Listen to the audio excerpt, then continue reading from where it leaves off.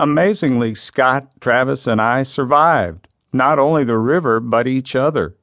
I accepted Scott's inexplicable choice in subpar river vessels and selflessly did whatever I could to compensate, such as carry his food and boulder-sized sandstone mementos. I overlooked the fact that Travis did not unfailingly defer to my age, experience, and wisdom. It's even possible, I suppose, that Scott and Travis had to tolerate certain traits of mine, though I can't imagine what.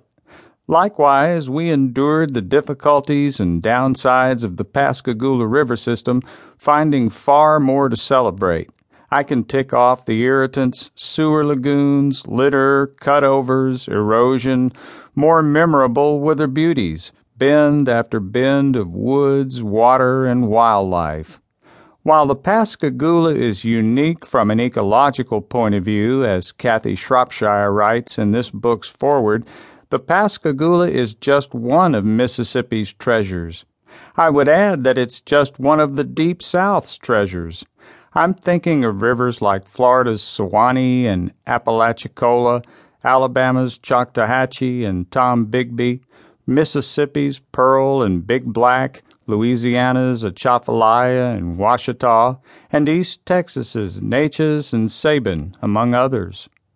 The majesties of the Pascagoula open our eyes to the beauties all around us, the wonders of cypress swamps, sandbars, river bluffs, marsh, and woodlands, of wildlife from the lowliest barn swallow to the soaring osprey, of plants from ground-crawling dewberry to sky-scraping loblolly.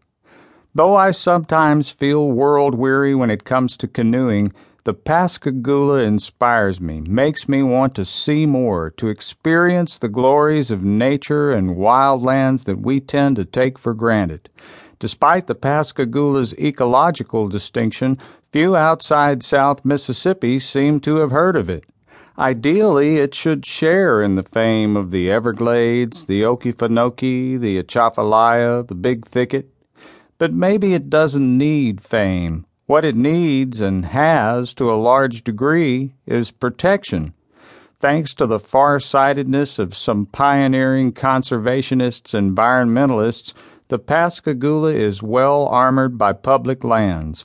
Particularly on the main river itself, there are few places where state wildlife management area doesn't border one side or the other, if not both.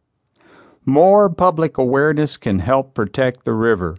The next time some economic developer or government official wants to dam a tributary, dredge a ship channel, or harness natural flooding with levees, people should be able to articulate why it's important for the river to be in its natural state, and why we're proud that it is.